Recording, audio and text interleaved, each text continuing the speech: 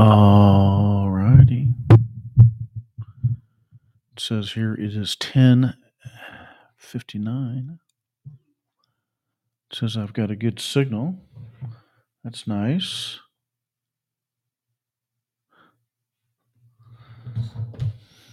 Fritz Bergen, bloodandfaith.com. It is 10 o'clock. It's 10 o'clock in the morning here at bloodandfaith.com. We're going to talk about Jeremiah, and then we're going to talk about some of the things that Jeremiah talks about. Jeremiah was a priest.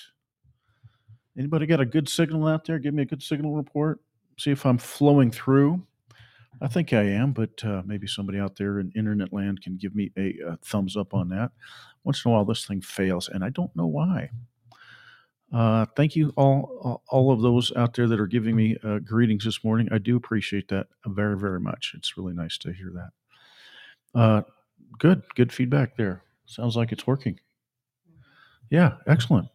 Jeremiah. So Jeremiah, there's all these prophets in the Bible. There's Daniel and Elijah and Ezekiel, and David was a prophet. Moses was a prophet, and there's all these different guys. And for one reason or another, and I don't really know why, Jeremiah is the one that is most interesting to me. Some people will say, "Oh my God, that's a terrible prophet to be intrigued with because he had a tough time." So we're going to talk about him a little bit, and we're going to talk about a few other themes that he talks about, which are recurrent in the Bible. Same themes that Jesus Christ talked about, same themes that the apostles talked about, and the Christians. If there's one message I'd like to get across regarding the Bible is that it's a unitary book. It's many books, 66 books, but there's a unitary. It's the same author. It's all the same author. It's authored by the Holy Ghost. It's authored by the Holy Spirit. And the message that we get in the Holy Scriptures, it's not two different messages. It's certainly not two different gods. And one of the things that we've done through the influences of the very same people that oppose Jesus Christ is to create a division in the Word of God. And this is why, I don't know if you've ever noticed, but I get reluctant on calling a set of Scriptures old and another set of Scriptures new. Because it comes across in the context of, well, the Old Testament is replaced by the New Testament because we know the Old Covenant was replaced by the New Covenant. And all that is true. And yet we have the audacity of declaring a set of Scriptures old and a set of Scriptures new.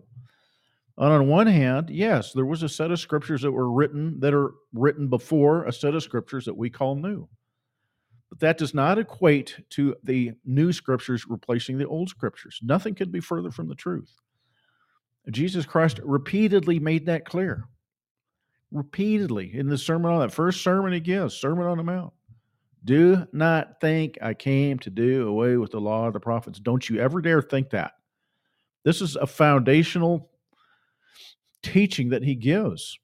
Matthew chapter 5. Don't you dare ever, ever, ever think that I came to do away with the law of the prophets. Don't you think that. Nothing's going to go. Not even a stroke from a letter of the law will go away until everything's been done, until heaven and earth pass away. It's eternal. So keep that in mind.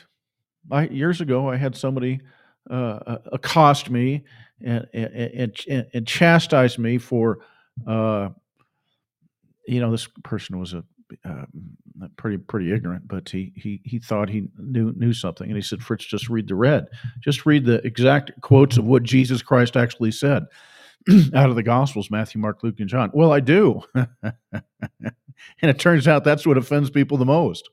Actually read what Jesus Christ actually said out of his mouth in John 8:44, Revelation 2:9, Revelation 3:9, Matthew 12:34, Matthew 23:15, 23:33, and on and on and on and on. And people are outraged. Oh my God, you can't say that. Oh my goodness, you can't say that. Try to police my own speech here. Mercy, you can't say that. Excuse me, I can't say exactly what Jesus Christ said in the red. And it turns out that's the case. And this is a great sickness. It's a cancer in the Christian church today. It's a deep cancer in the Christian church. I'd remind you that the Jews of old, the Jews of 2,000 years ago, they had the law, they had the prophets, and they ended up murdering the prophets because they hated the God of the prophets. They hated the God of the prophets. They said, we're our own people, we're our own nation, we're going to worship ourselves, and we're going to take the word of God and twist it any which way we want in order for it to serve us. Jesus Christ talks about this in depth, Matthew chapter 15, 1 through 9. You had this same group of people come up to him and say, oh, we want to talk about hand washing. We want to talk about hand washing. And Jesus Christ lights into him. They said, you want to talk about hand washing? I said, I want to talk about honoring your ancestors. I want to talk about the fifth commandment. My commandment, says Jesus Christ. My commandment, my fifth commandment. I said, you guys utterly undermine the fifth commandment. You make people be allegiant to these fiat nations, these fiat concepts, these fiat identities, these things that one ought not to be loyal to. And in fact, with the Jews, they said, y'all need to be loyal to us. Be loyal to us. It will account the loyalty that you should have given to your own kith and kin, your own blood, as obeying God as you give it to us. Jesus Christ hated them. He hated those people. And they hated Jesus Christ, same as they hated the prophets. This is just really the ABCs of the gospel of Jesus Christ. He came to set us free from the teachings of the people that call themselves Jews. Because they had the Word of God. They had the law of God. They had the Ten Commandments. They had the prophets. And they murdered the prophets. They rebelled against Moses. They rebelled against Jesus Christ. And they come up with a whole new religion, which is exactly what modern Christianity has done in 2024 and for the last, couple hundred years. I'm not going to give you a date, but I'm flat out telling you, if you look and you read what Jesus Christ said out of his mouth, and you see how much shame the evangelical, I'm not even talking about Pope, whatever the Pope's name is over there, who's utterly antichrist. I'm not even talking about the Episcopalians and these AWOL Lutherans or Methodists that you got the homosexual flag flying out. I'm not even talking about them. I'm talking about a group of people who calls themselves Bible-believing evangelical Christians. Bible-believing evangelical Christians who are literally ashamed of what Jesus Christ said out of his mouth. Maybe I'll get into that. I was going to get into this at the end, but I'll get into the beginning. Imagine this. Imagine this. Imagine if the evangelical Christian church in America actually believed in the fifth commandment. That actually thought we ought to honor our own ancestors, our own bloodline, our own ancestors. Wow, what a concept that would be. Oh no, but what they've done is they've set up a false set of loyalties, and they honor and they worship and they grovel before a group of people who call themselves Jews, even though they're not, and they're of the synagogue of Satan. Wow, imagine, what if all the Protestant evangelical Christians in America had as great or greater affinity for their own race than they do for these Jews and for the modern state of Israel? Wow, what a different world we'd live in. But they've done exactly what the Jews of old have done. They got seduced by the lies of Satan. They set up a fiat identity, a fiat set of loyalties, as is shown in Matthew chapter 15, where the Jews taught, hey, we'll count it as obedience to the fifth commandment if you give your money to us. Give us your money, and we will account it as being obedient to the fifth commandment. Yeah. Hang on. Let me pause for a second. Could somebody make sure that door's shut so I don't have the air conditioner heater on? Apologize for that. Live stream. Got my family here with me this beautiful Sunday morning.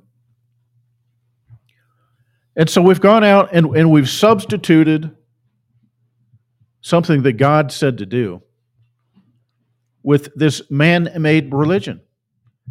Imagine if all the churches in America were as loyal to their own race per the fifth commandment as they were to these modern people who call themselves Jews, yet their identity is founded upon the rejection of Jesus Christ. Jesus Christ in the red said they're the synagogue of Satan.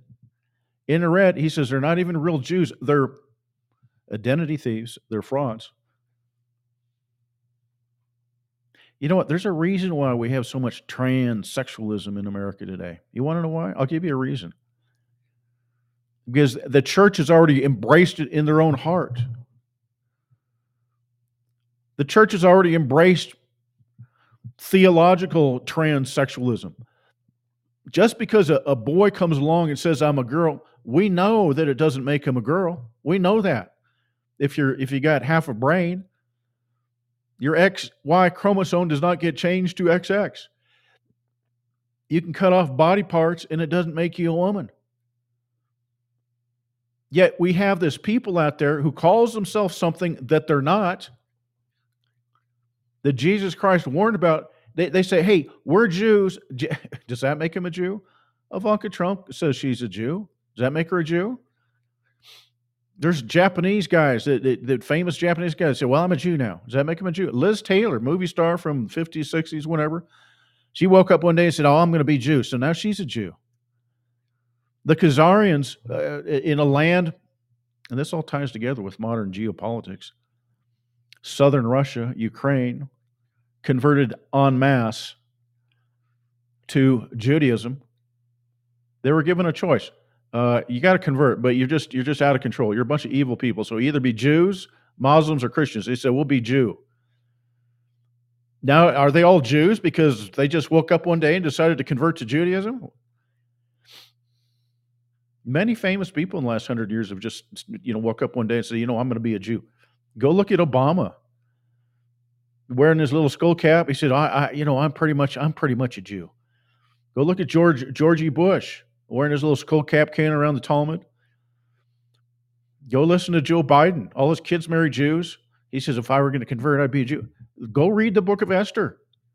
Many nations converted to Jew because they were feared of the Jews. What if we were loyal to our race? As loyal to our own race as we were to these modern people who are nothing but identity thieves. Imagine that. Imagine how the world would change. All right, Jeremiah. Jeremiah was called to be a priest. He was a family of priests. Now, this is interesting in and of itself. Some people are born to be things that other people are not. And in many ways, people say, well, that's not fair. That's not fair. That's not fair. Well, you know what? Fair is not a Bible word. When people use the word fair, what that means is somebody else has something that they want, and they're trying to create a sense of guilt in somebody else in order for them to transfer whatever it is over to them. That's what it is. It's another one of those moral cudgels. Well, that's not fair. That's not fair. It's not fair that some men are 6'2" and some men are 5'2". But that's the way it is. Some women are ugly and some are beautiful. Is that fair? That's the way it is. You want fairness? I'll see you at the judgment day. The judge will give you fair. The judge will give you fair at the judgment day. Well, you're not going to want it then. Oh, no, you're not going to want it then. Well, that's not fair. You're going to tell the judge it's not fair. It's not fair that some people have high IQs and other people are literally morons. But it's the way it is. So Jeremiah, he's born into a family of priests, and then on top of that, God calls you. He said, I'm calling you to be my prophet. Jeremiah's looking around like, I didn't ask for this. But he agreed. He agreed. He said, okay, I'll do it. And, he probably rued that decision for many portions of his life. And we're going to get into that at the end. I mean, Jeremiah had a tough life.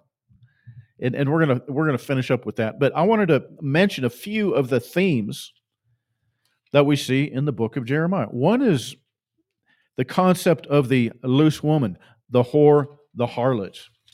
All right, this is a theme that occurs throughout the Holy Scriptures. One can find shadows of it with Eve. I'm not saying she was. I'm just saying, what was she doing hanging out with the devil when she's supposed to be by Adam's side? She got herself into some trouble there. Uh huh. Uh huh. What about those beautiful women from before the flood that consorted with the fallen angels? Uh huh. What was going on with that? It's a theme that goes all the way back to the beginning. Jeremiah chapter 3. Now, for some of us, this is uncomfortable language. Why do you have to call people that? That's not very polite. Indeed, that's true. Judah's apostasy. The word of the Lord came to me, and he's preaching to him. Chapter 2, verse 13. They have forsaken me, the fountain of the living waters. Now, this is where I'm going back to the idea that the Holy Scriptures are eternal, written by the same author, and the themes flow through from beginning to end. There's nothing new. There's nothing new, really, in the Gospels that you don't find in the prophets or the book of Genesis. Well, here's Jeremiah talking about how they've forsaken me, the fountain of the living waters. Well, does that ring a bell for you in the Gospels? It ought to. It ought to ring a bell for you in the Gospels. Come to me. You can drink water and you never get thirsty again. John chapter 7. See how fast my thumbs are. John 7, 37, 38. If anyone is thirsty, let him come to me and drink. He who believes in me, as the scripture says, from his innermost being will flow rivers of water. Well, where does that come from? Well, it comes from right here from the prophet. It comes right here from Jeremiah. They have forsaken me, the fountains of the living water. Oh, by the way, that's Jesus Christ speaking in Jeremiah chapter 2. I'm telling you, there's not a different God. And this is part of what we've fallen for in the church. We think there's two gods. There's the mean God and there's the nice God. Oh, there's the mean God who's God, and then there's the nice God who's Jesus, who just loves us and forgives us. That's not true. It's the same God. It's Jesus Christ. Jesus Christ in John chapter 7. Hey, come to me and to the fountain of living waters. From an innermost being will flow rivers of living waters. He's channeling exactly what he said in Jeremiah chapter 3, chapter 2. They have forsaken me, the fountain of living waters. It's the same God. It's the same God from Genesis through the Revelation, and the God is Jesus Christ. Jesus Christ is God. He's God in the flesh. The incarnation of God Almighty is in Jesus Christ. It's not a different God. Jesus is not some nice guy that showed up one day to serve God. He is God. Jesus is not some nice guy that showed up for you to wipe your feet on because he's going to forgive you of sins and intercede for you to the real God. He is God. God provided his own sacrifice for the sins of mankind in himself, in Jesus Christ. All right.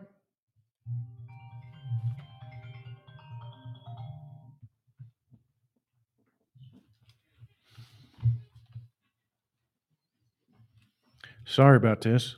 Could you take this and put this somewhere out there? It's what happens on live shows. You put your phone on silent and it still starts cranking out.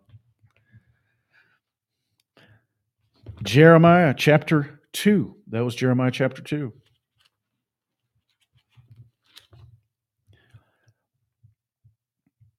Jeremiah chapter 2, verse 27. As the thief is shamed when he's discovered, so the house of Israel is shamed, and their kings and their princes and their priests and their prophets who say to a tree, you are my father, and to stone you gave me birth. For they turned their back to me and not their face. But in the time of trouble they will say, arise and save us. All right. A tree and a stone? Sounds like evolution to me. Sounds like evolution to me. Oh, we were all rocks once. And the rocks, they woke up one day and the rock grew into a tree. And then the tree grew up one day and the tree gave birth to a monkey. And the monkey woke up one day and the monkey gave birth to a man. I'm telling you, there ain't nothing new under the sun. There's nothing new under the sun. There's nothing new under the sun. If you want to know the truth, you got to go to the Word of God. From Genesis through the Revelation. And the whole idea of evolution, a byproduct of time and chance. The Jews worshipped evolution. They called it Purim. Purim is from the month of Pur. The month of Pur is for a chance. It's the throwing of the dice. Oh, it's just the throwing of the dice. It's just pure chance. They set up their high holy day in place of the laws and the holidays that Moses gave them to the God of chance. And we worship that today. We call it evolution. The God of chance. Oh, we're just here by chance. We came out of the rocks. We came out of the trees.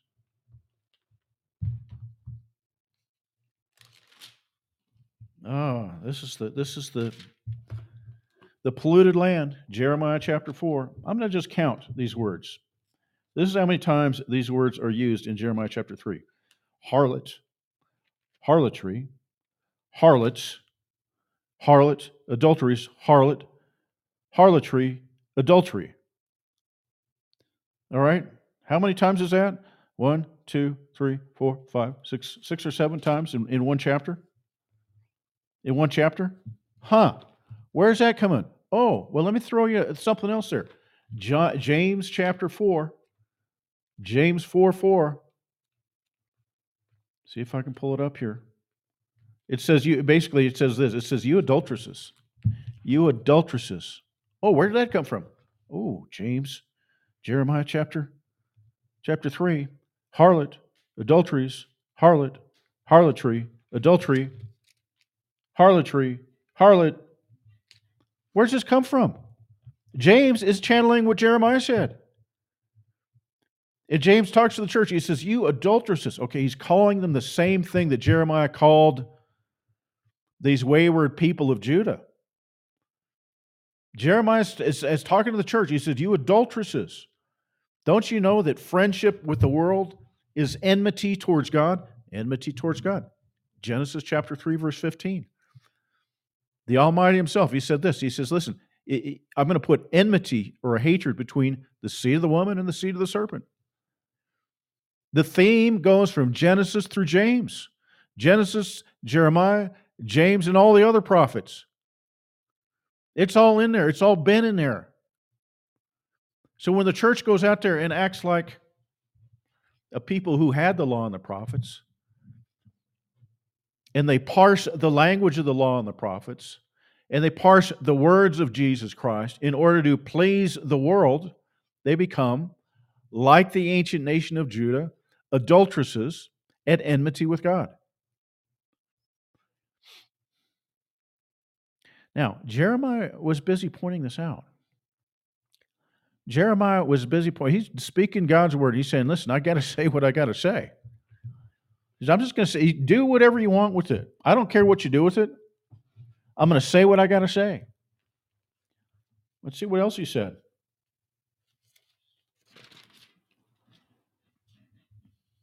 Jeremiah chapter 4. Don't worry, I'm not going to go through every chapter. It could take for a long, long time. I looked on the earth, and behold, it was formless and void, and to the heavens, and they had no light. I looked on the mountains, and behold, they were quaking, and all the hills moved to and fro. And I looked, and behold, there was no man, and all the birds of the heavens had fled. And I looked, and behold, the fruitful land was a wilderness, and all the cities were pulled down before the Lord and before his fierce anger. Back to 23. I looked on the earth, and behold, it was formless and void, and to the heavens, and they had no light. Where is that from? It's from the first chapter of the first book of the Bible.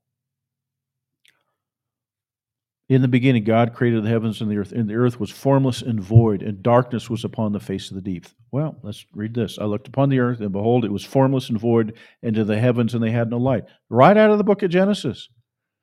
Again, there's one author to the Bible. It's the Holy Spirit. And he used different men to write it down, but the themes are like shingles. They overlap each other, and they support each other, and they make it complete, and they make it whole. There's nothing new under the sun. And we have a Christian church that would divide the Word of God. They'd call one section old and another section new. Then they divide the section they call new, and they say, well, there's the red, and then there's the not the red. And they invent a religion that pleases them. This is called adultery. This is called being the harlot. This is what the church has done. It's flat out what the church has done. Matthew chapter 15.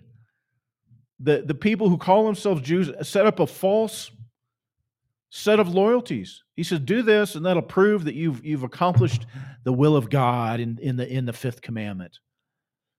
Jesus Christ called them out. He says, you set up your own man-made traditions, your own man-made precepts for what the Word of God flatly says.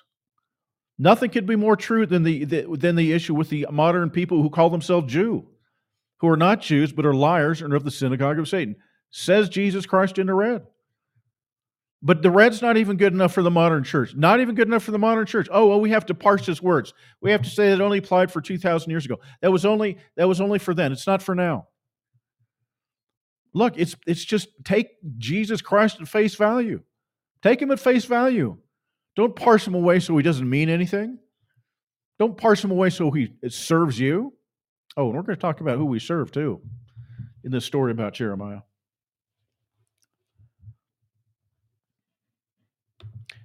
Here's this loving God. Again, the God of Jeremiah is Jesus Christ. The God of Jeremiah is the Creator is Jesus Christ. The first chapter of John, first chapter of Hebrews declares that Jesus Christ is the Creator, always has been the Creator. Talked many times on this channel about how Jesus Christ said, no man's seen the Father. Okay, if no man's seen the Father, who was Moses talking to when it says Moses used to speak to the Lord face to face as a man speaks with his friend? He was speaking to Jesus Christ pre-incarnation, the eternal Jesus Christ. Jesus Christ said, hey, I'm the Alpha and the Omega. He said it in Greek, by the way. He didn't say I'm the Aleph and the Toph. He could have used Hebrew letters, Hebrew words, but he abandoned Hebrew, he abandoned Aramaic. He said, I'm going to speak a European tongue now. I'm going to speak in Greek. I'm the Alpha and the Omega. I'm the origin and source of all things, and I'm the purpose and destiny of all things, said Jesus Christ in the red. Kind of sounds like God, doesn't it? Yeah, because he is God. I am the Lord thy God. I am the Lord, I changeth not. So when Moses receives the 10 commandments from Jesus Christ, and the first commandment says, thou shalt worship the Lord thy God and him only, who's it talking about? It's talking about Jesus Christ. Jesus Christ. Jesus Christ. Jesus Christ. People get nervous when you say Jesus Christ. Try it with your friends. I'm serious. They get nervous. Talking to these two guys, this was a couple years ago. It was a professional environment, shall we say. And they repeated back to me kind of to summarize what I was saying, and they couldn't even say Jesus Christ. Couldn't say it. They said JC. Couldn't say the words. Why? Because it's the name above all names. It's the name above every other name on the face of the earth. And those that reject Jesus Christ reject Almighty God. The definition of Antichrist is the rejection of Jesus as the Christ of God, as the anointed one of God, as the Messiah of God, as the only begotten Son of the Father. Well, I don't understand. How can be God three and God's one? That doesn't make any sense to me. I know. I had a conversation with somebody online the other day about that. I think it's a neat trick. I think it's fascinating. I mean, I'm not saying I've got it all figured out. But I see God the Father as omniscient and Jesus Christ not knowing when he's coming back the second time. That kind of makes life fun. You know what's fun in life? Fun is I don't know what's around the corner. I literally don't know what's around the corner in my life. That kind of makes it fun. I don't know what's going to happen next month, next year, next 6 months. I don't know. Is it scary? Yeah. Is it fun? Yeah. There's a certain amount of pleasure that comes with that. The Almighty gets it both ways. The Father might know, the Son might not know when he's coming back. Oh, yeah, baby, he's smarter than you think he is, way smarter than you think he is.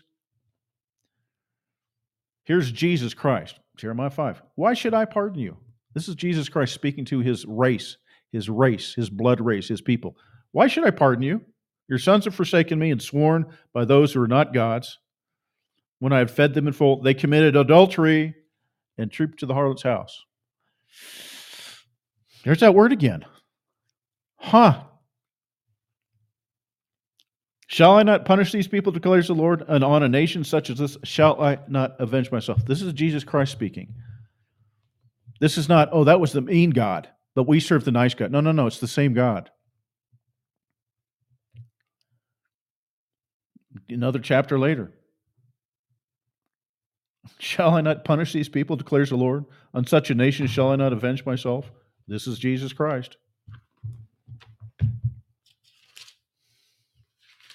Jeremiah chapter 10. Like I said, we're not going through everything here. That's too much. Jeremiah chapter 10, verse 12. It is he who made the earth by his power, who established the world by his wisdom, and by his understanding he has stretched out the heavens. When he utters his voice, there's a tumult of waters in the heavens. Well, this is God. That's not God. That's God, not Jesus. No. It's the same one. John chapter 1. In the beginning was the Word, and the Word was with God, and the Word was God. All things came into being through him. Hebrews chapter 1. All things came into being through Jesus Christ. That came into being. Here's the Lord. It is he who made the earth by his own power, who established the world by his own wisdom, and by his own understanding he stretched out the heavens. When he utters his voice, there's a tumult of waters in the heavens. This is Jesus Christ. It's not a different God. And in the modern church, we've set up two gods. We've set up the old God, and we got the new God. And we like the new God because, he just forgives us and gives us free heaven candy. And he loves us, and he's accepting to everybody. And I've told you, it's not a different God. It's the same God. And when he says, shall I not avenge myself on a nation such as this? That's Jesus Christ. The only reason that God's mercy and forgiveness and his sacrifice make any sense at all is because he is a God of wrath and vengeance. Jesus Christ is a God of wrath and vengeance, a God of a judge. Salvation makes no sense unless he's a judge and he's a God of wrath and vengeance and destruction. Oh, but we don't even believe in that. No, you don't. I know. That's the problem. The church doesn't even believe in that anymore. Well, we'll just, God will understand if we're ashamed of his words. He'll understand. Yeah, he made pretty clear about that, didn't he? Jeremiah 10, verse 16. For the maker of all is he. Hebrews 1, verse 2, John 1, verse 3, and Jeremiah 10, verse 16. For the maker of all is he. It's the same God. It's the same God. It's Jesus Christ.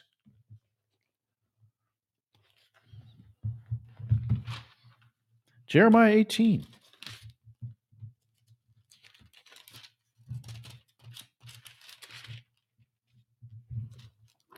So here's Jeremiah out saying these very uncomfortable things to essentially to his colleagues, because he too was a priest. But he sang off tune. He said the things that nobody wanted to hear. They had their religion down pat. Jeremiah was definitely an outcast. Jeremiah 18, verse 18. Then they came and said, come and let us devise plans against Jeremiah. Surely the law is not going to be lost to the priest, nor counsel to the sage, nor the divine word to the prophet. Come and let us strike him with our tongue, and let us give no heed to any of his words. I mean, who's Jeremiah to come and refute everything that the professional class had to say? Yet that's what he did. That's exactly what he did. He refuted everything that the professional class had to say. Well, you can't say that, Jeremiah. You're going to undermine society. You're going to undermine our authority. You're going to cast doubt upon the prophets and the word of God. He says, so let's battle them with our tongue, for starters. And it gets worse. When Pashur the priest, this is chapter 20, the son of Immer, who was chief officer of the house of the Lord, heard that Jeremiah prophesying these things, Pashur had Jeremiah the prophet beaten. He had Jeremiah the prophet beat him.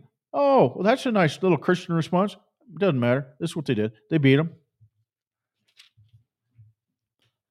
Here's Jeremiah's complaint. This is where I'm going to get personal about Jeremiah.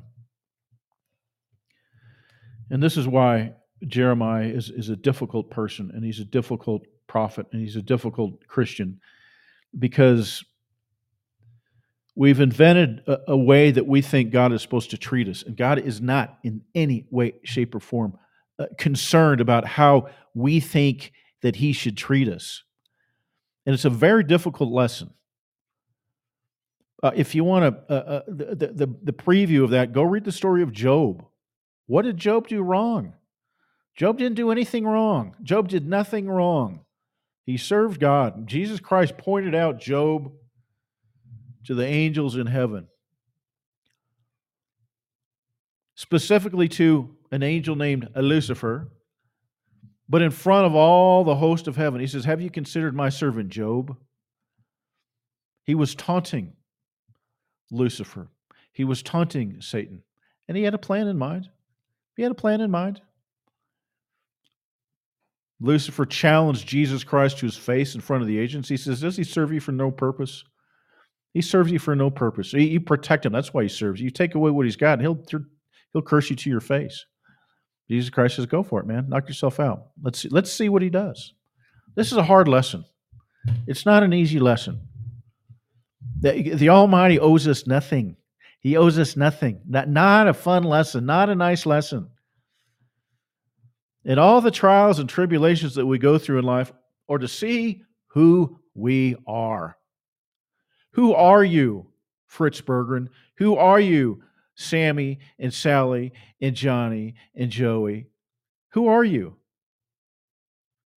Oh, guess what? The only begotten Son of God, Jesus Christ, was not exempt from this testing and this trial. He was not exempt from this. Who are you, Jesus Christ, Son of the Most High God? Who are you? Let's put you through some stuff. See where you come out on this. Let's put you through some stuff and see where you come out on this. Oh, yeah, no, not fun, not fun. Jesus Christ sweated blood in the Garden of Gethsemane. He prayed, "God, I don't want to do this." His prayer went unanswered. The day of the cross, Jesus Christ, he's on the cross, he's dying on the cross, being tortured to death, and he says, my God, why hast thou forsaken me?" Oh, ouchies, ouchies, big ouchies. Big ouchies. You think you're lonely? You think God has forsaken you? You think God has done you unjustly? Hey, I'm preaching to myself, folks. I'm preaching to myself. You think God has done something wrong to you because he doesn't meet up to the standards that you think he's supposed to treat you with? Doesn't the Bible say he's going to save you from the hour of trial? Oh, no. The whole purpose of life is to have an hour of trial. Now, here's Jeremiah. Nice little guy, nice little priest, nice little guy. All he's doing is what God told him to do. That's all he's doing. I love this verse. This is one of my favorite verses. You know why? It helps me make sense of my own life. Jeremiah chapter 20, verse 7. Lord, thou hast deceived me, and I was deceived. Oh, ouchies. Ouch. The prophet of God. Lord, you have deceived me, and I was deceived. Ouch. Ooh, this hurts. This hurts. Jeremiah's just doing what he's supposed to be doing. So was Jesus Christ, by the way. So was Stephen. So was James and John and Paul and Peter and everybody else. What's their reward for that? In this life, not much. In this life, not much. There's a reason why Paul and Peter, especially Peter, he says, man, rejoice when you encounter various trials. Rejoice. For it's for the proof of your faith, which is more precious than gold, that perishes, even though it's tried by fire. The proof of your faith is what? You can't get faith without going through some fear and trepidation and trials. You can't. You can't. Will you serve God? Will you serve God? Will you serve God even though you don't get anything you think you want to get? And that's why I go after the church. I say, you got this false gospel out there. Just believe in Jesus. He'll make the fat people skinny. He'll make the ugly people beautiful. He'll make the poor people rich, and he'll give you eternal life on the end. Man, have you ever read Peter? You ever read 1st and 2nd Peter? Rejoice when you encounter various trials. You ever read Hebrews chapter 11? Hebrews chapter 11 scares me. It scares me. First of all, it says many of these people they never received the promises. because they were for somebody else. They never received the promises. What? They went through all that suffering, didn't receive it? Yeah, that's right. Hebrews chapter 11. Read about the dudes that were sawn into. They were sawn into. Why? Because they confessed Jesus Christ. They were sawn in two because they confessed Jesus Christ. Yeah, what's that? Well, God's going to save me from the hour of trial. No, He's not. No, He's not. God's not going to save you from the hour of trial. He's not going to do that. The whole purpose of your life is to have an hour of trial. Don't be telling your congregation that God's going to save you from the hour of trial. The whole purpose of life is to have an hour of trial.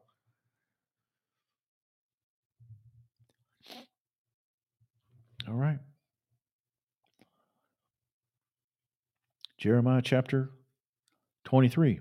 Oh, that word again, that bad word again that nobody wants to hear. Adulterers. And this is more than just, having a little thing going on that you shouldn't have going on. We're talking about a church that has literally abandoned the word of God for their own traditions because they want to be friends with the world. No pastor wants to be called racist and sexist and homophobic and anti-Semitic and a Nazi and a racist and a fascist and no. Well, so what they do is they say, "Oh, well, Jesus didn't really mean that." Jesus didn't mean that. Yeah, that's historically in context. Historically, it meant something else, and they'll do everything they can to explain away what Jesus Christ said at face value because they want to be friends with the world and they don't want to be accused of the world's sins. This is what's gone on in the church for generations now. We're ashamed of the Word of God.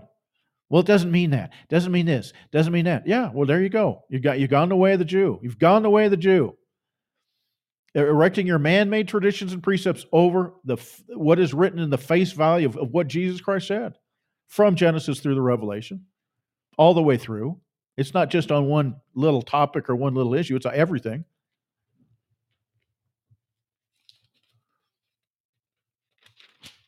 All right. A plot to murder Jeremiah. Jeremiah 26. When Jeremiah finished speaking all that the Lord had commanded him to speak to all the people, the priests and the prophets and all the people seized him and said, "You must die. You must die. You must die. Why have you prophesied in the name of the Lord, saying this house will be like Shiloh and the city will be desolate without inhabitant?" All right. This is my point. Jeremiah was doing political preaching the same way Jesus Christ was doing political preaching. He looked at the power structure. He says, y'all are evil and you're going to be destroyed. And some people believe what he said. And so we have to challenge the misinformation. This is fake news. This is hate speech. Jeremiah is propagating hate speech. Jeremiah is propagating hate speech. Fake news. Misinformation. Nothing's new under the sun. Jesus Christ comes along. You can't say that, says the Pharisees to Jesus Christ. Says the Pharisees to Peter and Paul. You can't say that. And they stoned Stephen to death. Why? For speech crimes. For speech crimes. And they call it hate speech, misinformation, disturbing the good order of society. It's all the same. It's always been the same. And I got one other message for y'all. If you're making the world happy, you're not making God happy. You want to be friends with the world, you make yourself an enemy of God. How do you want to make the world happy? Well, don't be racist, sexist, homophobic, transphobic, queerphobic, intolerant, divisive, and anti-Semitic. You get through that tranche of that filter. No wonder everybody just talks about their kittens and their goldfish on their Facebook page. Ain't nothing else to talk about. You can't challenge the order. You can't challenge the evil in society. You can't preach the fifth commandment to be loyal to your race. You can't do it because it's racist. Oh, yeah. No, we've completely and utterly inverted the Word of God. Utterly inverted the Word of God. Moving right on. A death sentence for this man. Jeremiah responds, "As for me, I'm in your hands. Do to me as is good and right."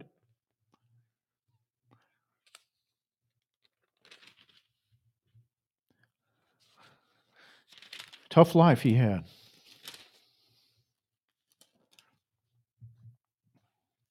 Jeremiah. I can't find it now. Of course, I can't find it. Why would I be able to find it? Because I'm 10 chapters too short. We're going to wrap this up. Jeremiah chapter 38. They got so sick of him. The official said to the king, "Now let us put this man to death, inasmuch as he is discouraging the men of war who are left in the city and all the people." Okay, it was political preaching. Can't you just talk about being nice and being gentle and being like Jesus and turning the cheek and feeding the poor and healing the sick and having candlelight services on Easter Sunday? Can't you do something just inoffensive that nobody disagrees with? Then the official said to the king, "Now let this put this man to death, inasmuch as he is discouraging the men of war who are left in the city. For this man is not seeking the well-being of the people, but rather their harm." Okay? Nothing is new under the sun. This is what they accused Jeremiah of. This is what they accused Jesus Christ of. If we let this man go on, our place is going to be taken away, and the Romans are going to come and they're going to take away our nation. Well, guess what happened? That's exactly what happened. It's exactly what happened. The Europeans, the Romans, the Europeans become the crucible of faith in Jesus Christ, of faith in God Almighty. Europe becomes Christendom. Europe becomes Christendom. Not Africa, not Asia. Europe becomes Christendom. When the Bible talks about Asia in the Bible, in the book of Acts, in the Gospels, it's talking about European colonies on the west coast of Anatolia, not the Asia that we think about today. Just throwing that out there.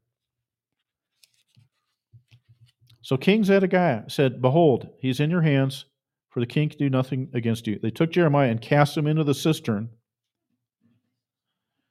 They let him down with ropes. Now in the cistern there's no water but only mud, and Jeremiah sank into the mud. Sometime later, the Ethiopian eunuch comes along and rescues him. Now, imagine you're Jeremiah. All you've ever done is whatever God told you to do. They hate you. They drop you down into the old well down there. Well, it ain't even got any water. It's mud. It's mud. Maybe he's up to mud in his armpits. How long was he in there? I don't know how long he was in there. I get the sense when I read that it probably was more than 15 minutes.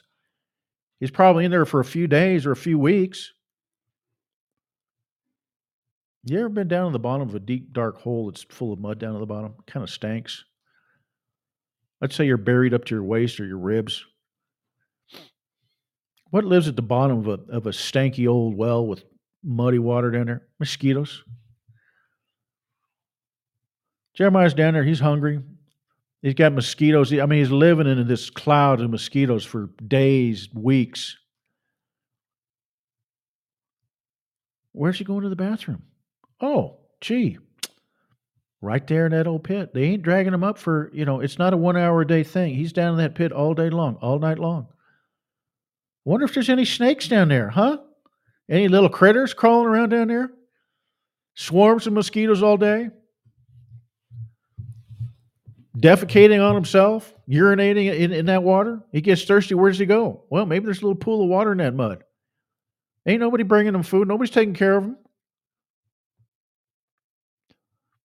Old Jeremiah, he's sitting down there going, What am I doing? What am I doing? What am I doing? I serve God. I do what he tells me to do. And this is what I get. God, oh God, God, don't you see me down here? Monty said, "Yeah, I do. I see you down there. Suck it up, buttercup. This ain't good. This ain't right. This ain't fun. It's not funny." The point is this: the Almighty owes us nothing. He doesn't owe us anything. Whether you serve him or don't serve him, he doesn't owe us. There's a difference between God and not God. There's a difference between the Creator and the creation. Will he be just to us? Oh, yeah, at the judgment day, we'll get justice. At the judgment day, we will get justice, for good or for ill.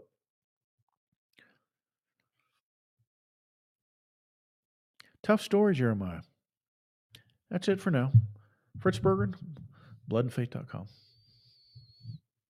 Later on, this will be put up live. Hey, Tony Ritchie and the rest of you out there, good morning to you, and signing off.